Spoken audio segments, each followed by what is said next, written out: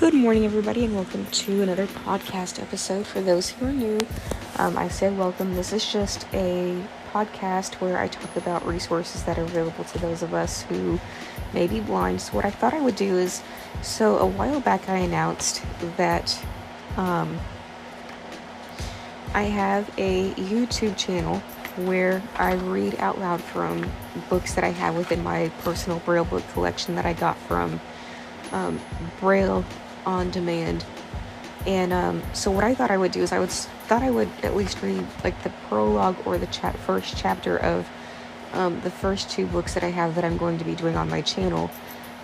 One of them is a book called The Match. It's a romantic comedy about a lady who has epilepsy, and she works at this service dog company where she matches people with service dogs, and these people are obviously people who have disabilities. And she meets up with a client who had supposedly emailed her and said that he had a daughter who was 10 years old and had epilepsy. And so they meet up. He was kind of a jerk at first, which you'll kind of see in just a few minutes, but and then let's just say things kind of start to turn around a few chapters in, because I think he kind of realizes that, okay, wait a minute, maybe that wasn't the best way to treat her. Maybe I should have heard her out. So, but anyway, so what I thought I would do is I would read the first chapter of this book so you guys could get a better understanding of, or, that way, hopefully it'll kind of get you guys to a point where you want to hear more. And if you do, then obviously feel free to go check out my channel called Storytime with Amber. Now, for those of you who are sighted, I do apologize if my camera aim is off, but it's just because, obviously with me having to read Braille, it kind of makes it difficult to keep the camera aim the way that it should be while I'm reading. But anyway, so here is The Match, chapter 1. And like I said, if you guys hear this and you want to hear more, then like I said, feel free to go check out my channel, and I hope to see y'all there. So here's so what this book does is it alternates. So you have one chapter that's being told in the main character Evie's perspective, and like I said, she's the one that works at the service dog company. And then you have chapters that are told with from Jake's perspective, and Jake is the dad of the little 10-year-old that has epilepsy. So anyway, here is chapter 1, and it's being told from Evie's perspective.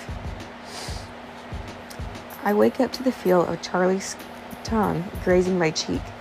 I don't like being kissed like this first thing in the morning, mainly because I don't like mornings, and I wish that he would get it through his thick head that I need every minute of sleep possible. But just like every morning, he's persistent. I am Sleeping Beauty, and he's the prince. Although I'm pretty sure the prince didn't roll his tongue all over Sleeping Beauty's face like Charlie is doing now. What a different movie that would have turned out to be. Can you please just give me 5 more minutes? I ask while shoving my head under the pillow in an attempt to block his advances. But he doesn't like this game, never has. It worries him to not be able to see my face. We've been together now for 3 years, and he's become the tiniest bit overprotective. But he's the best snuggler in the whole world, so I allow his slightly domineering attitude. Plus, he really does know what's best for me. He's improved my life in more ways than I can document. It's why I adore him. It's why I let him lick my face at 6:30 a.m. It's why I sit up in bed and roll him over onto his back and rub his tummy until his leg starts shaking. Oh right, Charlie is my dog. Did I forget to mention that?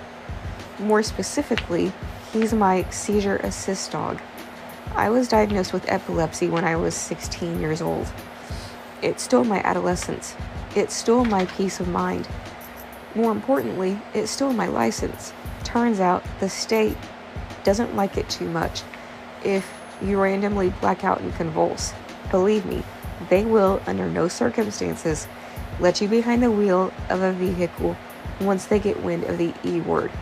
No one sympathizes more with the poor girl in the Beach Boys song about her daddy taking her T-Bird away than me.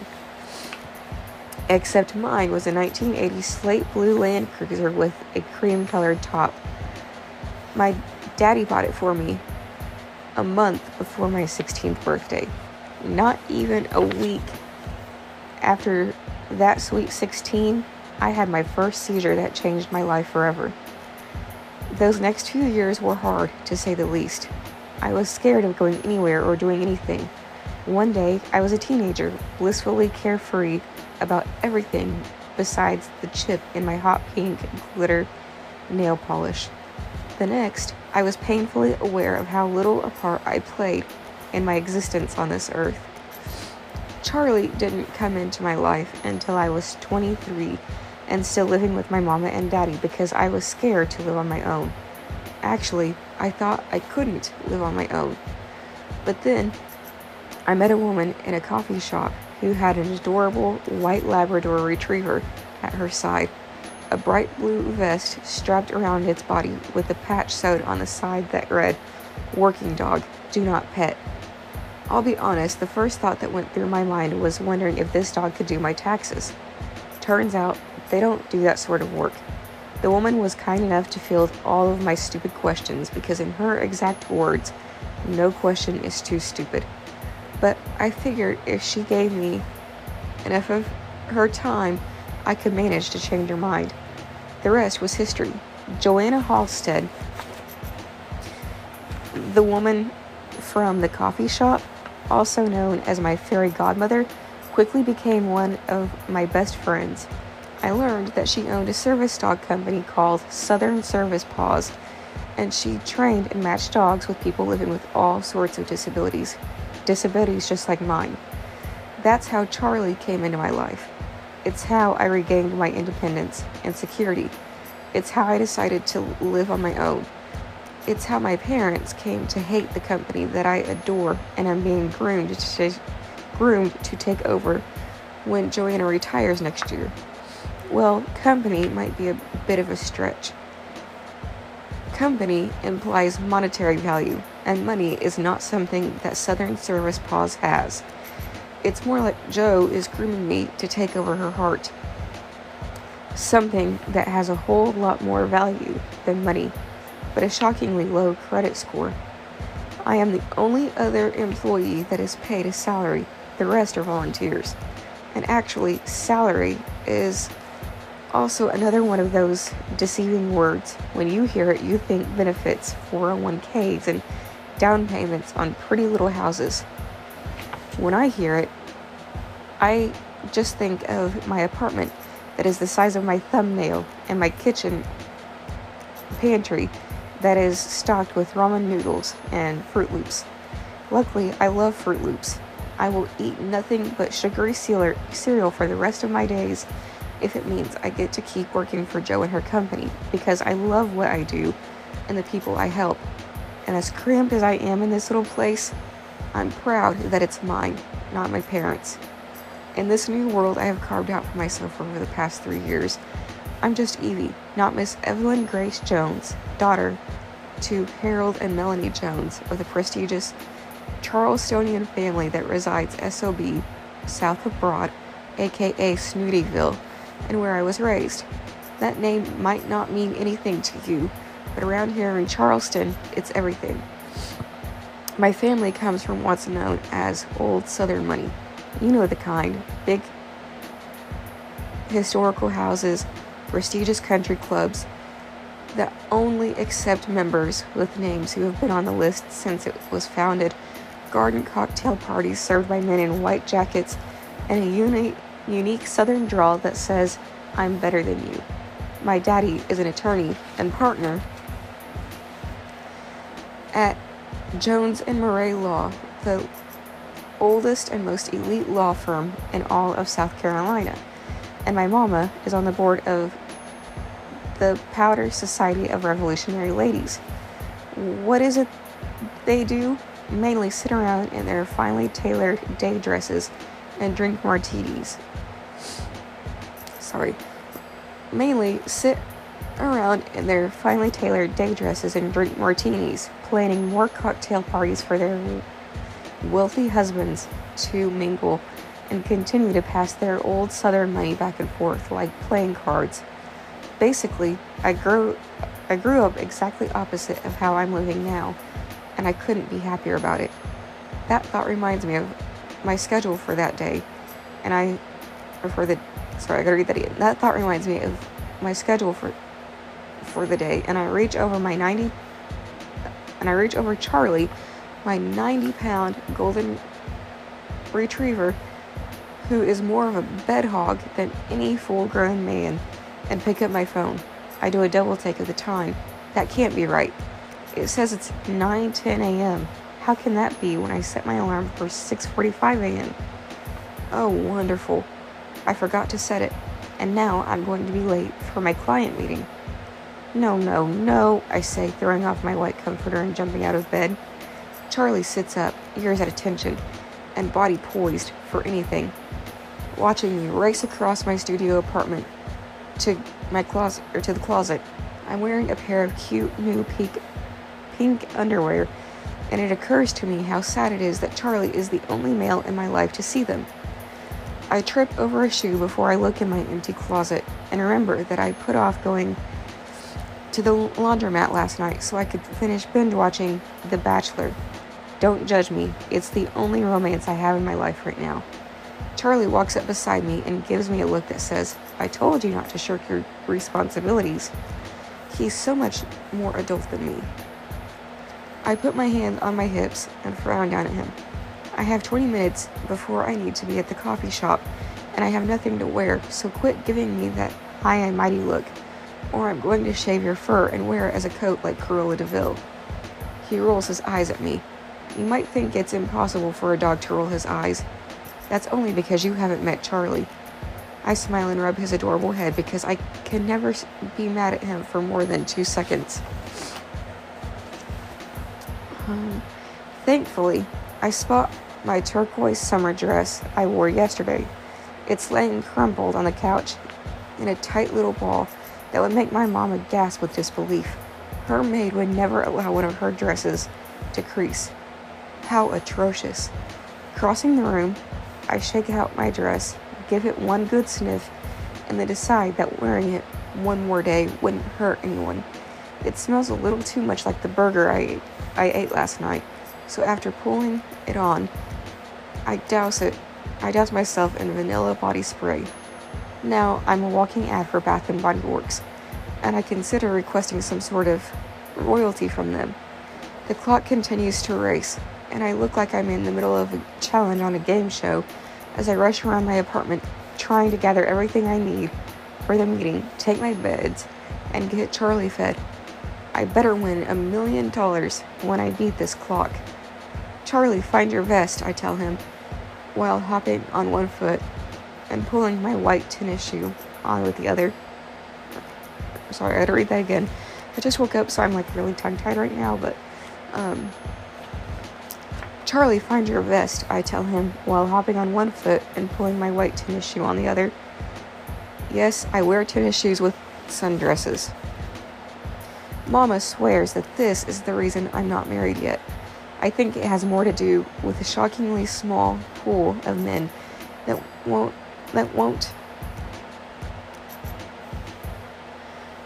a serious relationship with a woman that has to take a service dog with her everywhere and might drop down with a seizure in the middle of their dinner date. And to be honest, I just haven't been looking for a man all that much. My days are full of work and I don't have much time to devote to weeding out the guys who only want to sleep with me from the ones who I can count on to show up if I mark him down as my emergency contact. I check the time on my phone and then give myself 2 minutes to brush my teeth and wipe the mascara out from underneath my eyes. I wish I had more time to spend on my face. I hate feeling rushed or unprofessional for a meeting because it makes me wonder if Mama is right and I don't have my act together, but there's just no time to worry about that now. In record time, I swipe on some pink lip balm and knot a loose braid over my shoulder all the way down to where it stops right above my hip. I've been growing my blonde locks out for a few years now, and it's grown so long that I half expect a prince to throw a rock at my window and tell me to let down my hair. Do I have a fairy tale princess obsession? I blame it on those Wednesday cotillion lessons I had to attend in high school. Charlie pulls me out of my wandering thoughts and keeps me on track by dropping his blue vest at my feet. He's better at finding things than I am. After buckling it around him, I give him a quick kiss on his head. Since the coffee shop where I'm supposed to meet my new client is right down the street, I plan on walking instead of calling a ride. Honestly, not being able to drive has been one of the hardest parts of living with a disability. There are so many nights where I wish I could hop in my car and run down to the drugstore to pick up a pint of ice cream. Or when I run out of tampons, it would be so nice to make a run myself instead of having to call and wait for an Uber or order off of a 1-hour grocery delivery service. Without fail, my delivery person ends up being a young guy, and every single time he blushes when he makes the drop. Evening, ma'am. Here are your military-grade tampons and overnight pads. I hope you don't die of anemia tonight. At 9:20, Charlie and I are on the sidewalk jogging toward the coffee shop. Literally jogging.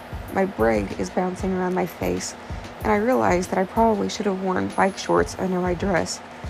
Someone catcalls at me from somewhere across the street, and my suspicions are confirmed. Somehow, I remembered to grab my binder full of information to share about our matching process as well as our training methods and fees before I darted from the apartment. I wish I could say that our dogs come free of charge to qualifying recipients.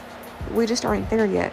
Right now, our dogs come with a hefty price tag, and there are many people who could really benefit from having a service dog, but can't afford them due to the massive health bills that also come along with having a disability. But hopefully, after the big fundraiser Joe and I are putting on next month, that will all change. For the past few months, we've been in contact with lots of major businesses and have coordinated a fancy silent auction with their goods and services that will raise money to help us be able to give away our dogs 100% free of charge to those who qualify. The recipients will have to prove that they are financially capable of providing food and necessary medications and vet visits for their dog. But that's it. If all goes as hoped, we will make this a yearly event. I clutch my binder tightly under my arm as I race toward Hudson Roasters. When a bead of sweat runs down my face, I wonder if it would have been better to just reschedule. I'm meeting a man named Jacob Broden to discuss having his 10-year-old daughter matched with one of our dogs. Maybe I would have canceled if it wouldn't have been for her particular disability, epilepsy.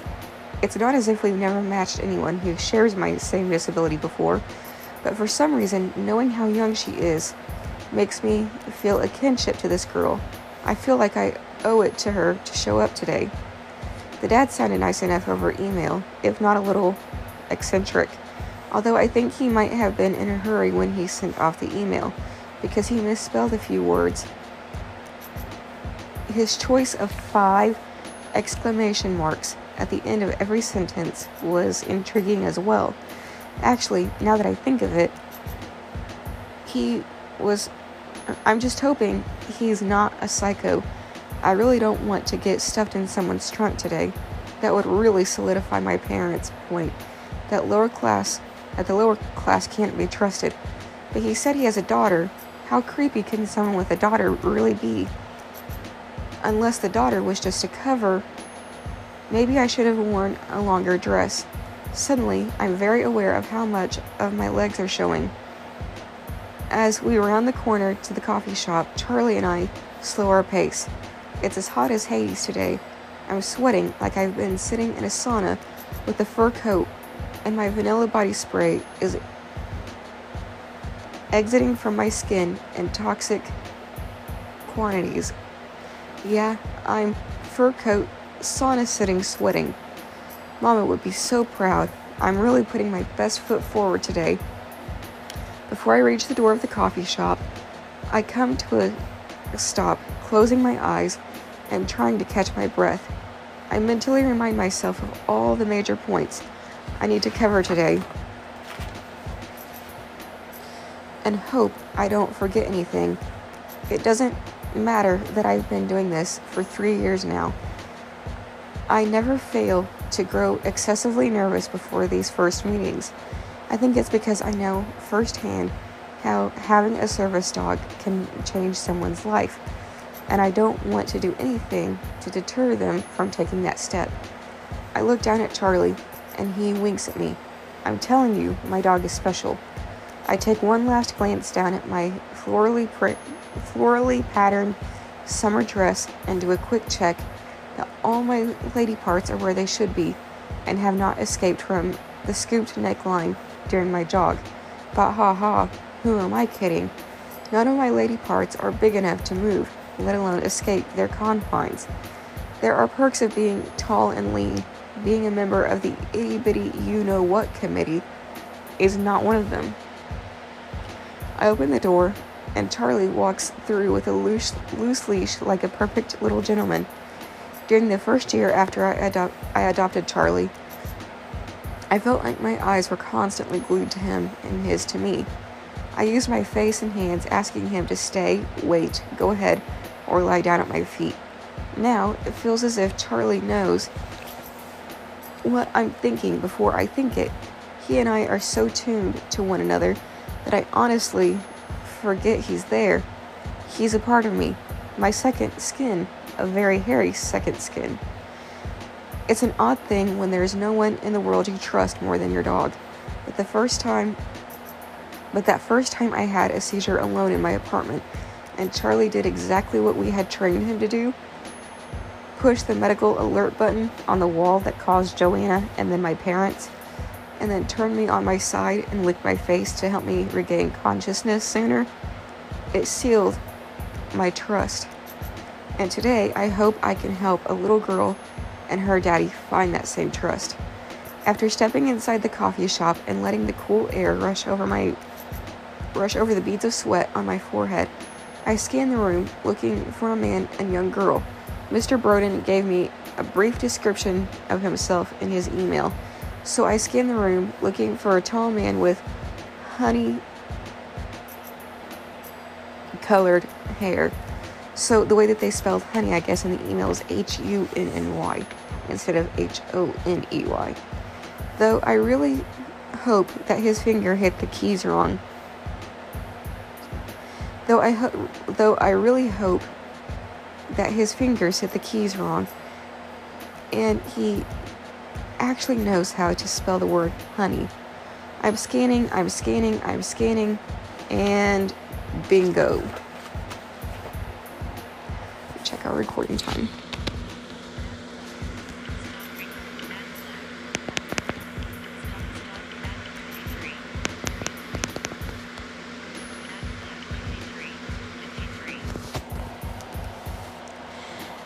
There's a tall man with dirty blonde hair, a to-go cup in each hand, walking toward a young girl sitting at a table.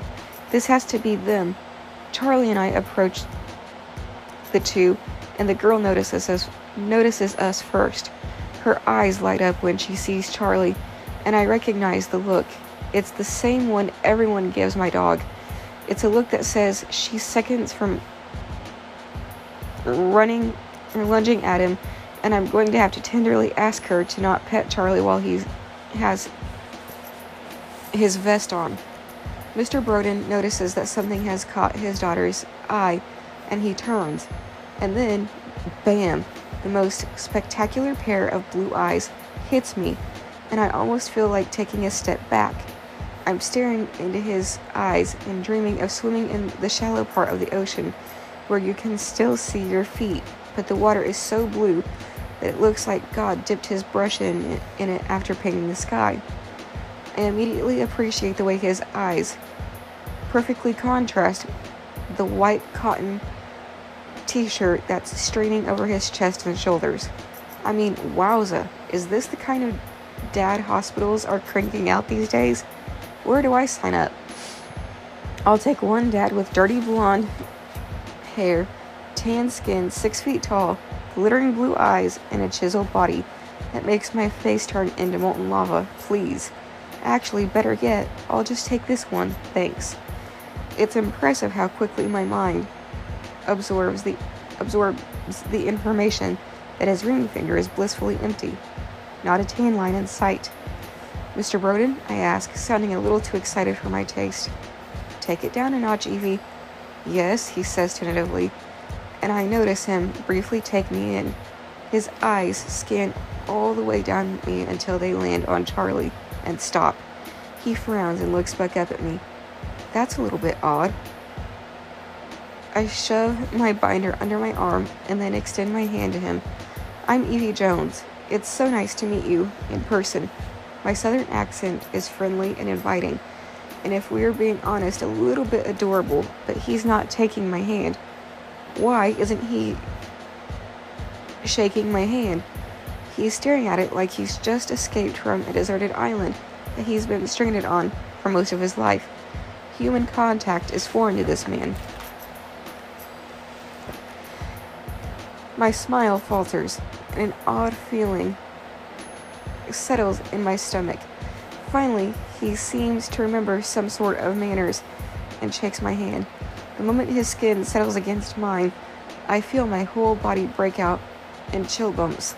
Until this moment, I've never been completely aware of how important it is to me to have a man with hands so large they completely engulf mine. My hand looks like a tiny baby hand inside his, and I love it. Mr. Broden pulls his hand back, and I'm pretty sure he takes a step away from me. The bad feeling returns. I'm sorry, but do we know each other? He asks, his voice deep with only the slightest touch of a southern accent. I'm not exactly sure how to respond to his question, since we technically have met, but only over email. But he should know that already.